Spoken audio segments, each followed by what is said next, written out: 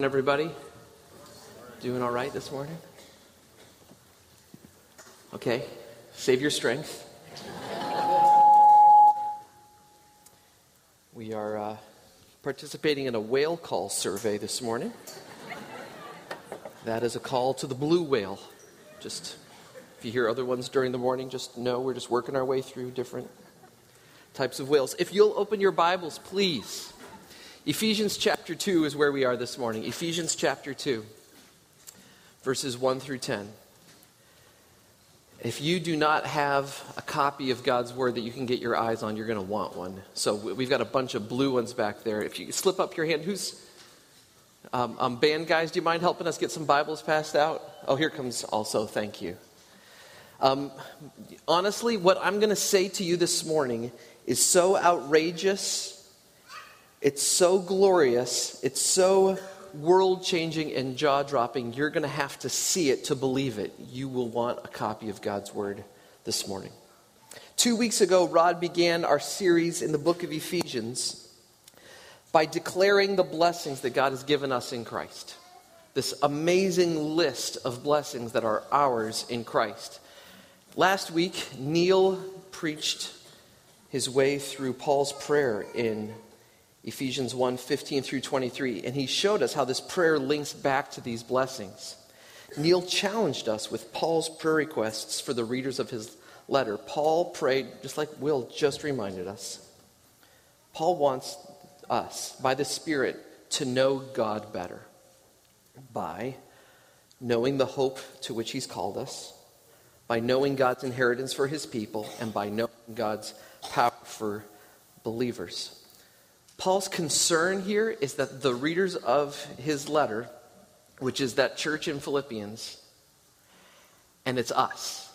Paul's concern for us is that we might really know these amazing, these powerful, but these really hard to believe blessings. So he asks God to help us understand them. And I'm aware that we need God to help us get through what we're going to get through this morning. But I'm also aware of, if, by the Spirit's help, we grasp the truths of this passage and are really grasped by them, it's nothing short of revival, people. It is nothing short of revival. And as I've got the chance to work through some of this passage, sometimes it feels like, I hope you have this experience. This doesn't happen for me as regularly as I would like, but it definitely has happened with this passage. Like reading it carefully, working your way through it, praying over it.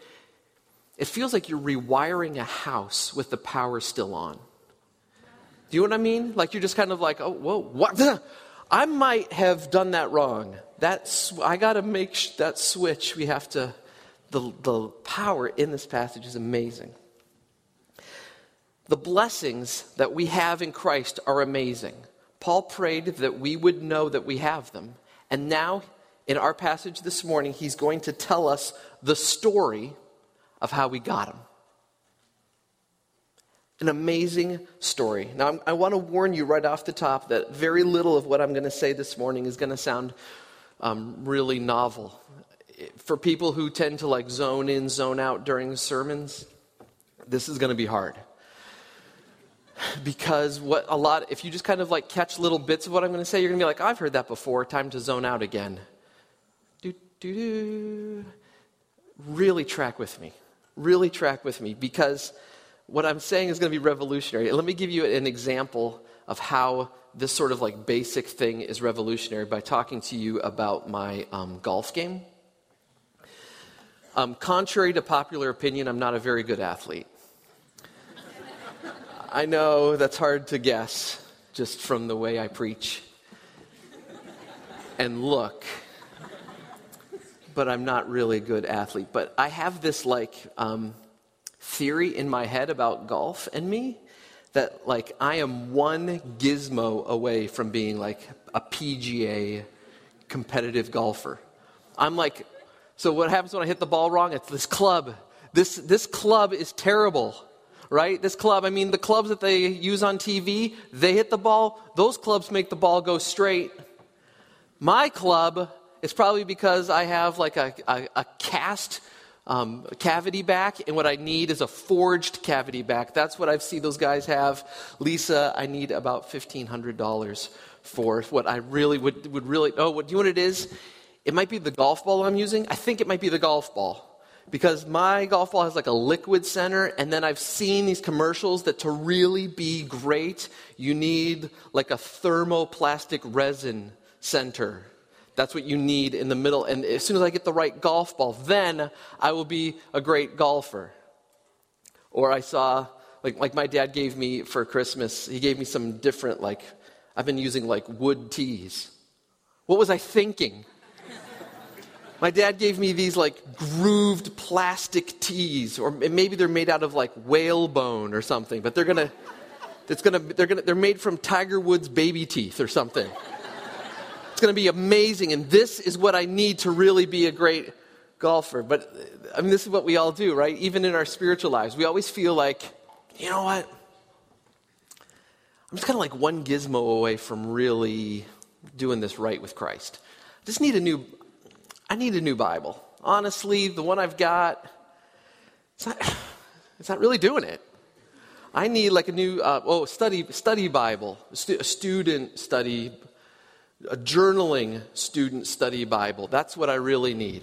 Maybe it's not the gear, maybe it's the practice. Maybe I got to do one of those read the Bible in a year programs. If I did that, I just feel like that would be that's too fast.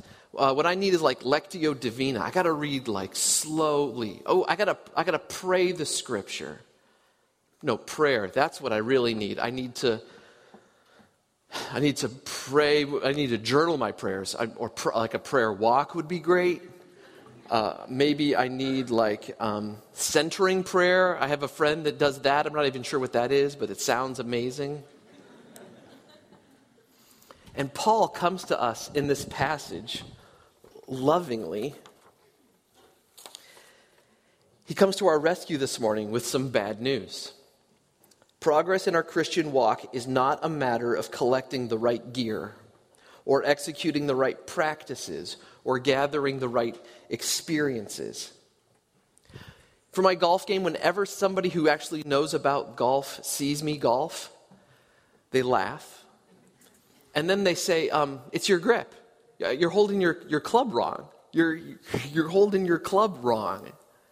I'm like, it's my grip? Is that what I need? I need a non-stick polymer for my club?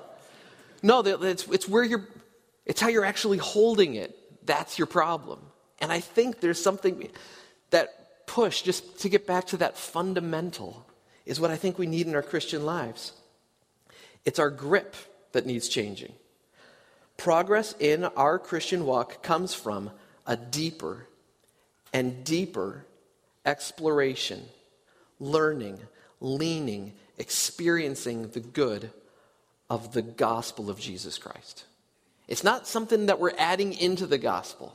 It's not something we have to put this other stuff into it. We need to go deeper. If you think about this, I know this is true. I'm pretty sure this. If you think about what the Lord really has been teaching you in the last couple of months, when I ask people this question, what's the Lord teaching you here in this last month? What they usually say? Well, it's nothing really brand new. It's kind of like this thing that he taught me 6 years ago, but we're just kind of drilling deeper into it. Do you know that feeling? This is how the Christian walk really works. It's not, okay, you've got the gospel. Now let's go on to graduate school in the gospel. No. The gospel is not the ABCs that you move on from. It's the whole content, and we're drilling deeper and deeper into it. And that's what this passage does. Today's passage is the answer to Paul's prayers. It's the path for our growth. It's hope for a hopeless world. It's the clearest presentation of the gospel that I can think of in the New Testament. It's our food for today. Let's stand and read Ephesians 2, 1 through 10.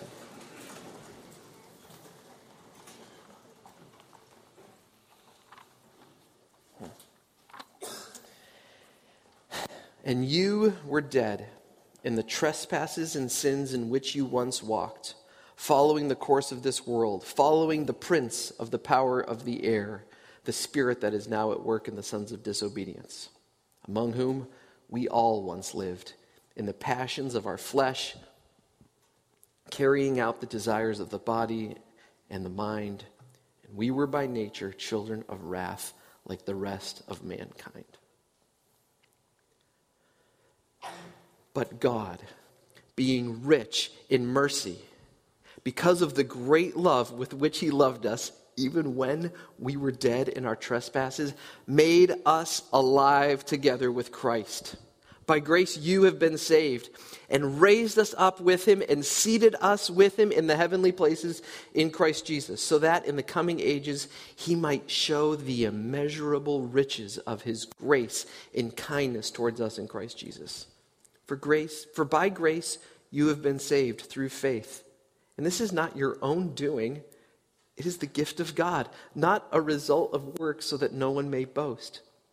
For we are his workmanship, created in Christ Jesus for good works, which God prepared beforehand that we should walk in them. Let's pray. Father of glory, give us, as Will has already prayed, as Paul prayed for us, I pray again, give us the spirit of wisdom and of revelation in the knowledge of you.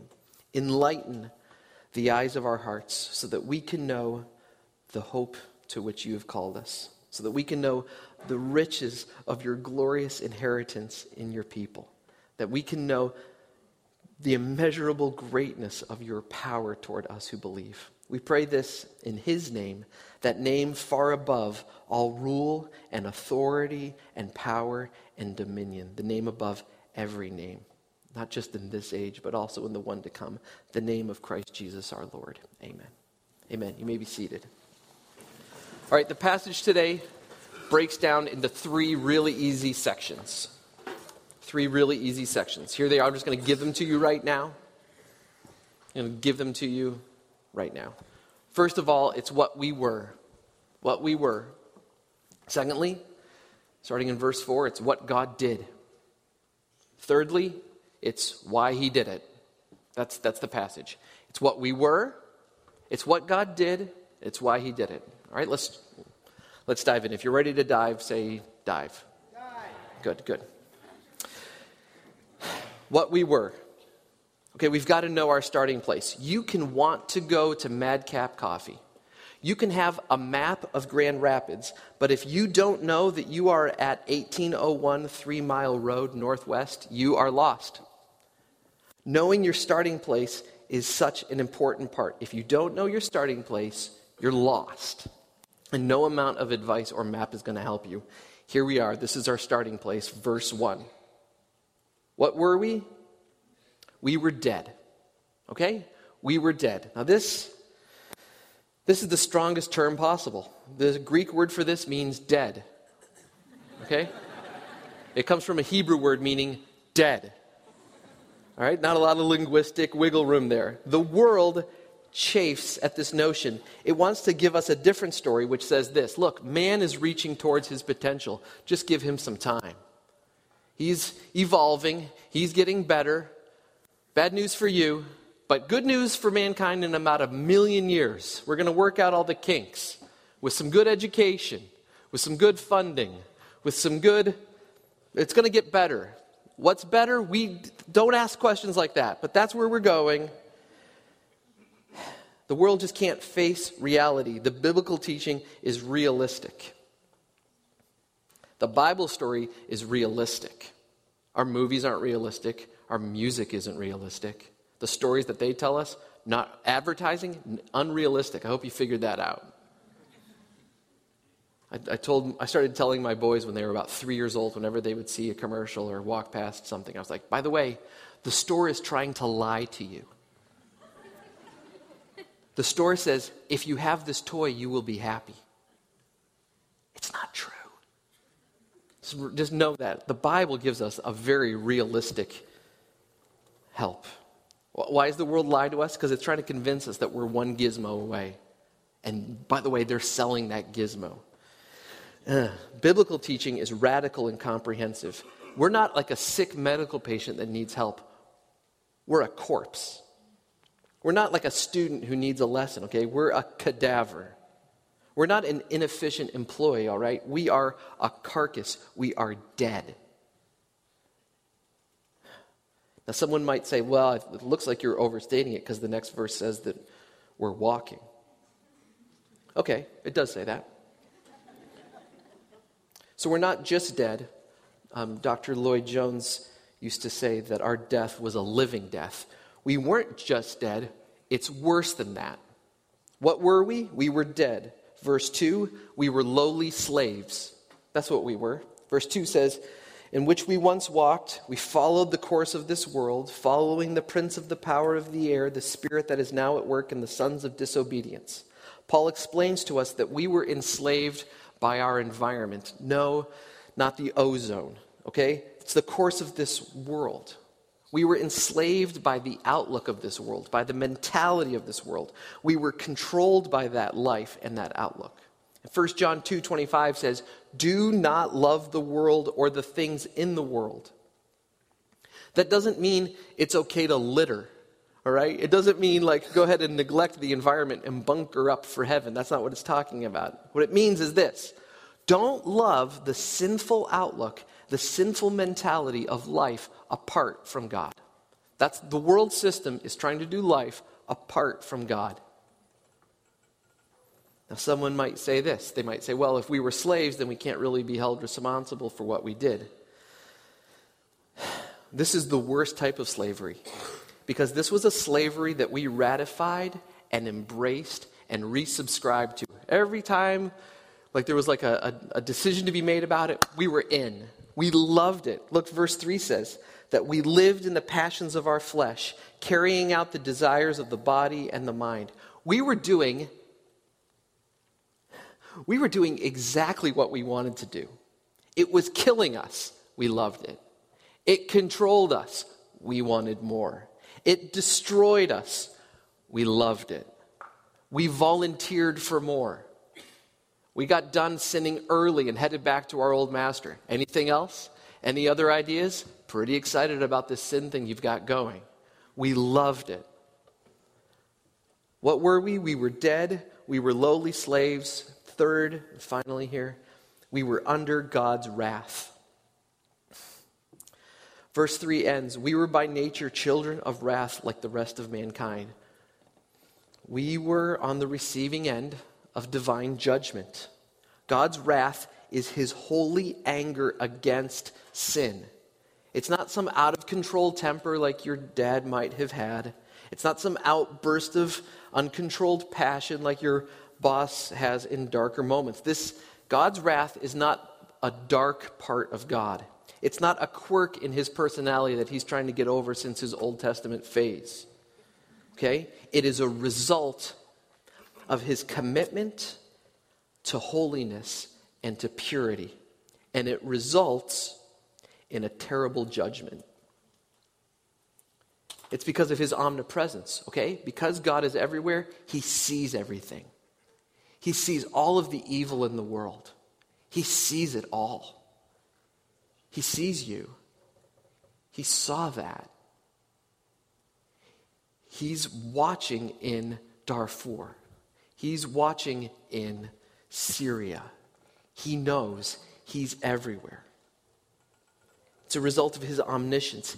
He knows the thoughts that we have, why we did that, what was our motive right there. He knows. And his holiness calls to account every sin. So our temptation is to view sin, to reduce it down to like, well, it's just, look what I'm doing right now, it's only hurting me. Look, it's not really hurting anybody else. Can it really be that big of a deal? Because it's just between me and me. That is a sinfully selfish viewpoint that misses the relationship that God has with the world. I've never really read a long quote in church before because they always say that when preachers read quotes, people tune out. But John Piper says this so well, I have to read what he says. What is sin? Sin is the glory of God not honored, the holiness of God not reverenced, the greatness of God not admired, the power of God not praised.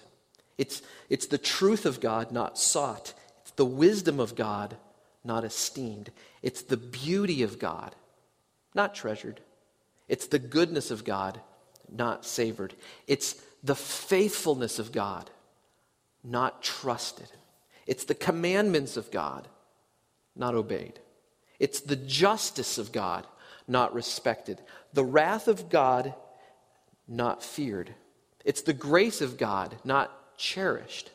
It's the presence of God, not prized.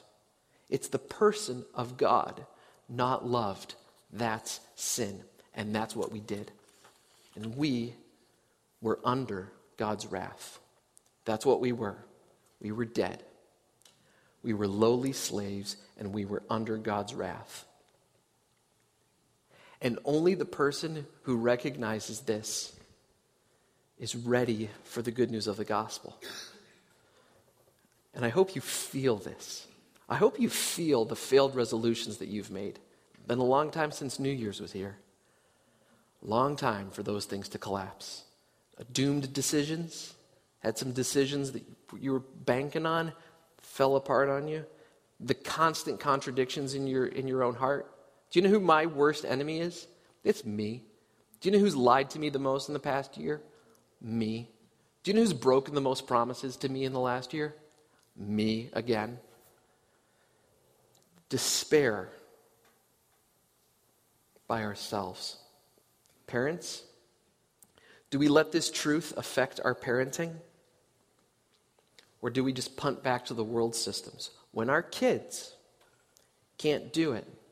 My 7-year-old said to me recently, Daddy, I keep making foolish choices. Isn't it so scary when they actually say back the words that you said to them? I keep making foolish choices. What do? Do we punt back to the world's way of thinking? Try harder. You can do it. No. You're a good boy. Just make the good decision. Really? How to raise a Pharisee. We could write books on this. There it is. That's what we tell our kids. Or do we believe it? Do we believe this? The world views Christianity as a path to decency, and that's why your unsaved family members think you're going through a phase right now. Church is going to be good for you. That'll be good. It can add some morality into you. That way we can evaluate Christians by how good they are, or how nice they are, or how harmless they are. What we were. Point 2, the good news comes. What God did. What God did. This is verses 4 through 6. And it starts with these, maybe my favorite 2 words in the New Testament. But God. Here's a distinction. Here's a contrast. Here's a change. This is where Christianity breaks away from the pack. Okay, worldly morality is always and. Christianity comes in with the contrast of but God. It doesn't add on. Morality is just interested in manners and politeness, correct behavior with the goal of creating nice people. There's nothing supernatural about nice people. The contrast, but God, has never entered. Decent moral life is just added into normal life. The authentic Christian life involves an introduction into a new realm. It's a qualitative break between light and darkness. It's a new category. It's a new dimension. It's a break. It's thinking in a new way. Look, consider Paul's previous section. He's looking down the entire time. He's looking at men. We're dead. He's looking down into a grave. We're lowly slaves. We are under God's wrath. But God, feel this change. It is time to look up. Look. See life. See light. See God. What did God do? 3 things in the text. First, He raised us to life. This is verses 4 and 5. But God, being rich in mercy, because of the great love with which he loved us, even when we were dead in our trespasses, made us alive together with Christ. By grace you have been saved. A Christian is a transformed follower of Jesus Christ. A transformed follower of Jesus Christ. It's a person who has undergone a categorical change. And this is not the change that we normally think of. It's not the change from drunk to sober. It's not the change from mean to harmless. It's not the change from, definitely not the change from materially poor to financially rich. It's definitely not the change from physically sick to physically well. It's not the change from difficult life to easy life. Here's the change. It's the change from death to life. It is a change of resurrection. Raised. I have faith to believe that people in this room, even now, are being raised by God's power, even this morning. Hear God's word from later on in Ephesians. Awake, O sleeper, and arise from the dead, and Christ will shine on you. What did God do? He raised us to life. Second, God raised us to rule. This is verse 6. Here's some victory for some Christians this morning. Verse 6 says, God raised us up with Christ and seated us with him in the heavenly places in Christ Jesus. Paul told us earlier in chapter 1, where is Christ? Look in verses 19. Chapter 1, verses 19 through 22. God has raised Christ far above where? Somebody help me. I know I've been talking at you a long time. Where's Christ? Where has he been raised to? Far above what? Yeah, good. Far above all rule, all authority, all power, and all dominion. Last week, around the world, was Ascension Sunday. We don't really celebrate that too much as a liturgical calendar way, but the Ascension has a lot of power and hope for you. I hope you feel it this morning. Catch this. You're united with Christ, okay? Christ's resurrection means that you can now, Romans 6:4, you can now walk in newness of life. But here's the punchline. Here's the punchline. Because you are united to a raised and exalted Christ, you are raised and exalted and seated with him. You don't get it. Because you are united to a raised and exalted Christ, you are raised and exalted and seated with him. Remember those evil powers that enslaved you? Remember that? Remember their authority and their coercion over your life? Remember how that felt? You are seated with Christ far above all rule, far above all authority, above all power and all dominion. You know what that means? You don't have to obey the evil one anymore. You don't have to. You don't have to. You used to. You used to love it, and you used to have to. You don't have to. You are seated with Christ. You are exalted. You can stand. You can battle. You can fight. You can struggle today. Romans 6 says, let not sin therefore reign in your mortal bodies to make you obey its passions. We're going to have a really great look at this later in our study in Ephesians as we study the armor of the Lord. Listen, one day the fighting is going to be over. Christ's rule and reign will be complete. 2 Timothy 2:12 says, if we endure, we will also reign with him. Revelation 22:5 promises us that God's people will need no light or lamp or sun, for God will be our light, and God's people will reign forever and ever. Today, it has begun. You have been raised to life and raised to reign. That's what God did. He raised us to life. He raised us to reign. Third, in this passage, he graced us with salvation. Paul here is overflowing. God graced us with salvation. I hope you can sense his enthusiasm, maybe mine. Sometimes reading Paul is just so overwhelming. Paul's phrase here is, it is by grace that you have been saved. That's like a summary statement of what he's already described. God's grace has been the key theme from Ephesians 1. Verse 6 teaches us that God has blessed us with his grace in the beloved. God's salvation means deliverance from that wrath of God. Delivered from God's wrath because of his salvation. It means a reinstatement of God's glory, says Romans 8, 18 through 30. I just added 2 more chapters onto Romans. Look them up later, they're probably great.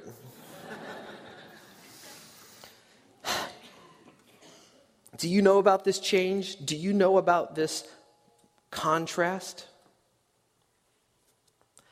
That depends a lot on what you think of those first 3 verses. Okay? If you can achieve salvation on your own, you don't really need what God did. You don't need that contrast.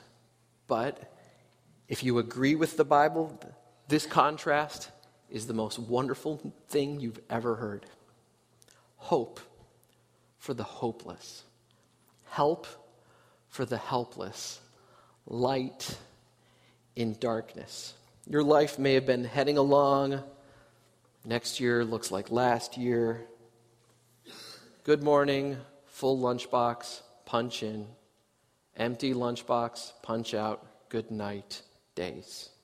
At one point, maybe it felt special, but life's disappointments drained that away, and you entered into the dreary monotony of normal life. But God, surprise, astonishment, amazement. This is, you'd expect Paul to talk like this. Remember how God showed up for him? Road, Damascus, light, Saul, why, Lord? But God. He can't believe it. He meets the Son of God, Galatians 2:20.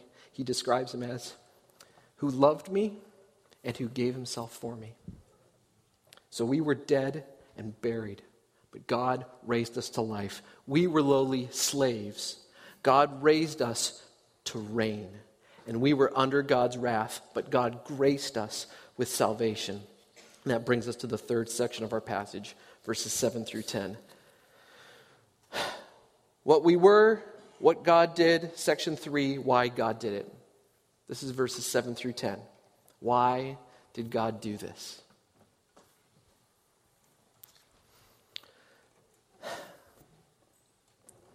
Start in verse 7. So that in the coming ages he might show the immeasurable riches of his grace and kindness towards us in Christ Jesus. God did this to demonstrate his bounty and his beauty. He did this to demonstrate his bounty, his riches, his wealth, his magnificence, and his beauty, just the sheer perfection of his own character. He did this to show. The purpose of salvation is to demonstrate the glory of God. Paul wrote about this earlier, chapter 1, verse 6, that all of this was to the praise of his glorious grace. Verses 12 and 14 of chapter 1 also say this is to the praise of his glory. God's mercy and love began the process of salvation, and now, in the ages to come, God will lavish his mercy on his undeserving people for every age. He's showing off. That's why he's doing it. Now, my kids are going to say it's wrong to show off because I've told them that.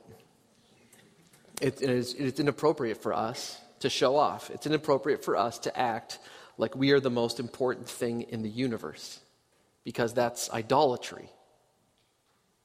But here's the difference between us and God. He is the most important thing in the universe. He is the most important thing in the universe. He's the most valuable.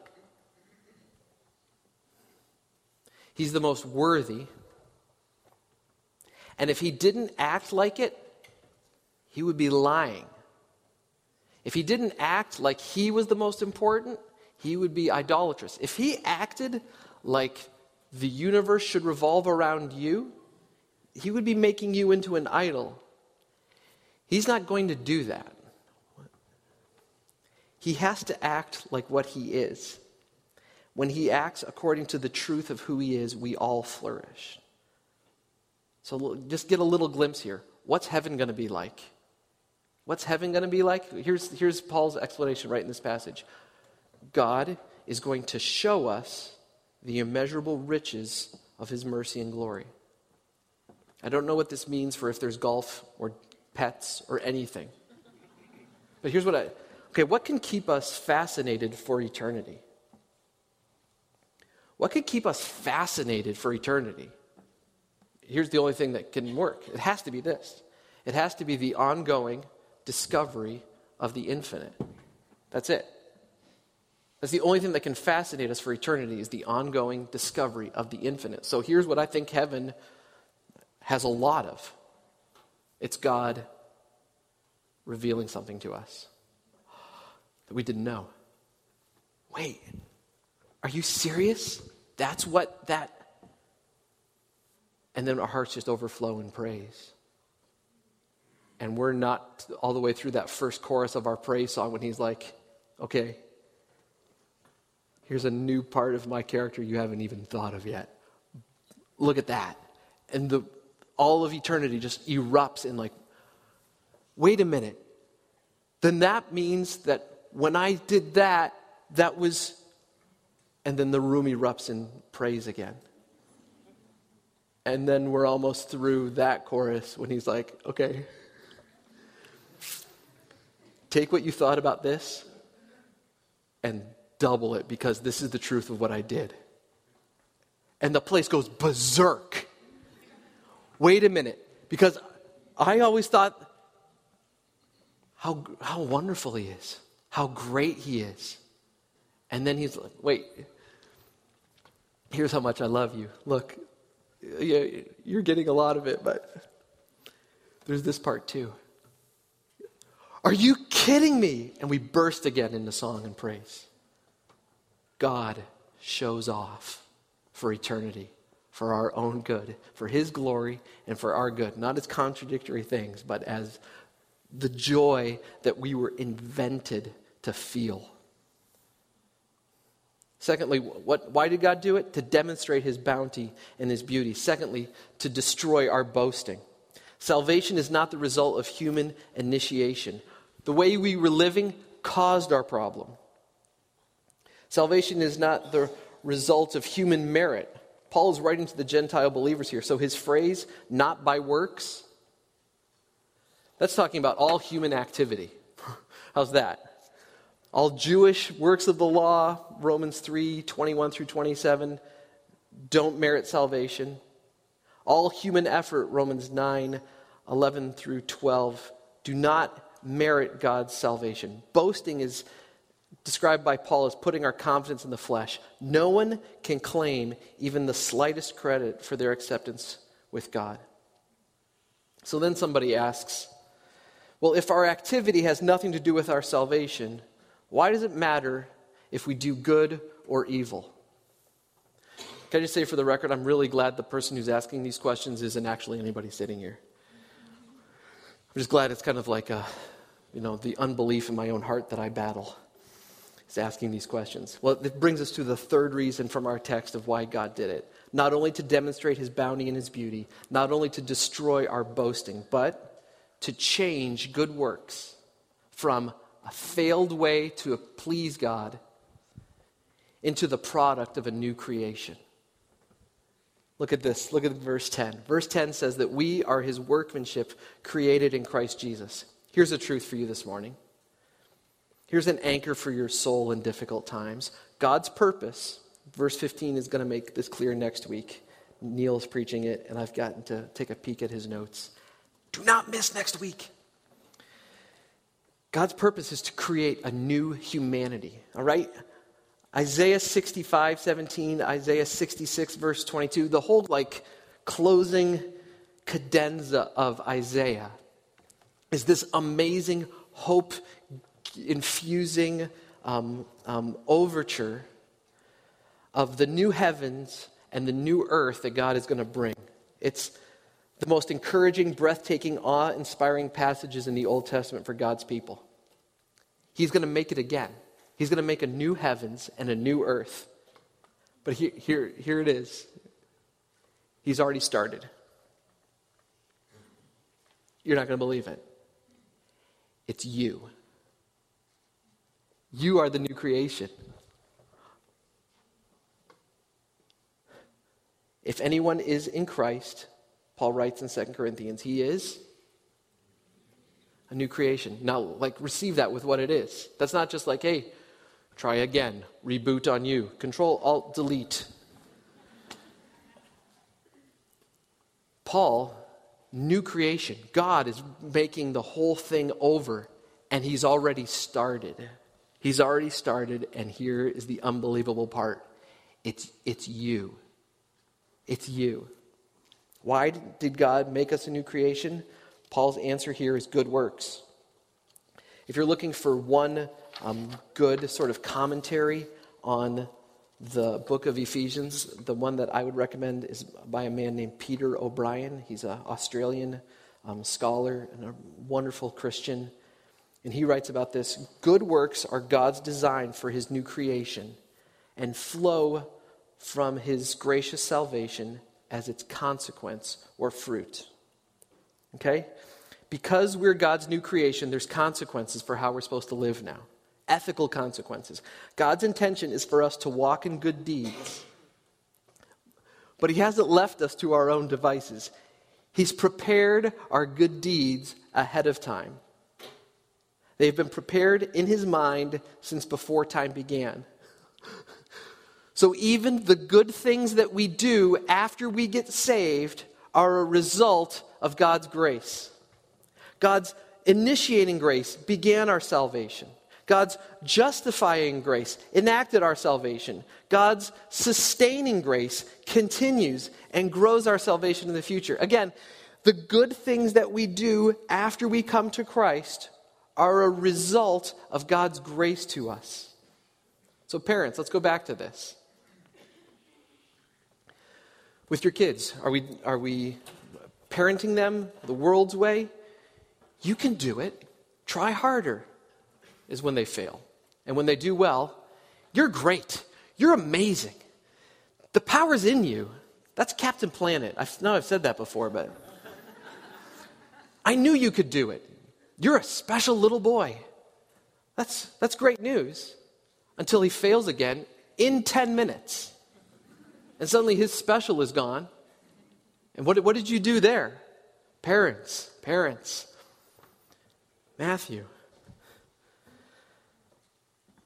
When they do it right, it's because of God's grace to them. When they do it wrong, they need to repent. When they do it right, they need to be thankful to God. Drive them, parents. Drive them to God on both circumstances. When they fail, not just like you need to try harder, pull them aside. Listen, you know one of the reasons you're failing? Because your dad's a failure. That's why. I know who your dad is, and how many parents are with me? You've gone into a parent-teacher conference, and the teacher names your weakness in the child. Unbelievable. Unbelievable. Oh, he's so creative. He's got 1,000 ideas. Not all of them get done. And you're like, oh, okay. You don't know me that well, all right? There it is. Why are our kids having such a hard time? One of the reasons, Dad, he's born with the sin nature. That's your fault. So here, when they do poorly, drive them to the cross. We don't need to be perfect, little mister. We don't need to be perfect, little guy. Listen, daughter. You don't need to be perfect. Jesus died for stuff like this. Let's repent. Let's go to the cross together right now. When there's a challenge coming up in front of them, don't pep talk them into it. Like, hey, get it done. Go get it done. No, listen, let's pray together right now. Let's ask God to help us. And then when the student does well, when your kid does something well, don't say oh, it's you. You are the man. That's what Nathan said to David. Not a good example.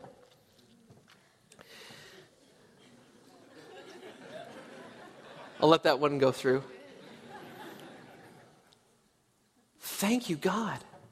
Here's the reason why I obeyed you. Here's the reason why I did well right now. God helped you. God helped you. Let's turn all of our kids, the permissive parent. I read this, I think this is Ray Ortlund said it. The permissive parent allows their kids to play in a minefield. The legalistic parent chases their kids into a minefield. The Christian parent, the gospel parent, leads their child through the minefield. In conclusion, I tried to think about what applications we could have. How are we supposed to live? What are we supposed to do because of these things? Let's just come up with some really practical action steps. And I just think it's foolishness to try to do that from this text. Here's what I want us to do instead. I want us to respond. Okay? Think of how, here's my analogy for it. Think of how laughter works. Laughter is a result of recognizing that something is funny. Okay? So you never had to go to a class to learn how to laugh. You never did exercises in diaphragmatic breathing for laughter. It's just a result of recognizing that something's funny. That's what happens. Worship is a result of recognizing that something's awesome. So why don't we love God more than we do? It's because we don't recognize the greatness of his love for us. We don't see the greatness of his power that is at work in his people. We don't love him like we should because we don't see it. We don't recognize it. And so we don't respond. Why don't we mourn lost people like we should? It's because we don't realize the truth about lost people. We don't recognize it. So we're just irritated by them. We're annoyed by them. We're amused by them. We have to see them as they are, like the Bible describes them. They're following the course of this world. They're ruled by the prince of the earth. They're caught, trapped in the passions of their flesh. They're caught in the desires of their bodies and of their minds. They're under the wrath of God. So our evangelism shouldn't be like these man-made attempts to logically persuade them or to bully them towards morality or towards church attendance. They should be God-dependent prayers for revival. They would be God-centered, Spirit-filled, earnest conversations with unbelieving people that ultimately have to trust God for it. Why don't we worship like we should? It's because we don't realize what sin is. We don't realize what it's done to us. We don't realize where we were. We don't recognize what God has done. And we don't fully recognize why he has done it. When you get glimpses into who we were, into what he's done, into why he did it, let that recognition fire our hearts to worship him. Let's pray. Our God, your word tells us that spiritual things are not understandable to people who don't have your Spirit. So all I can do is pray this morning. Holy Spirit, open our eyes. Help the truths that we've heard and seen in your word this morning, that we've heard from you, Jesus. Your sheep hear your voice. Catch those in our heart. God, I pray that you would protect this from being scattered seed that is just taken away by the evil one, or just falling on hard places. God, let these truths find in our hearts good soil that will grow up. God, would the words of these songs that we're about to sing, would you help us just push right through the music, right through the lyric even, and rejoice in the truth of what you've done, why you've done it, who you are this morning. We love you. We need you. In your name we pray, Jesus Christ. Amen.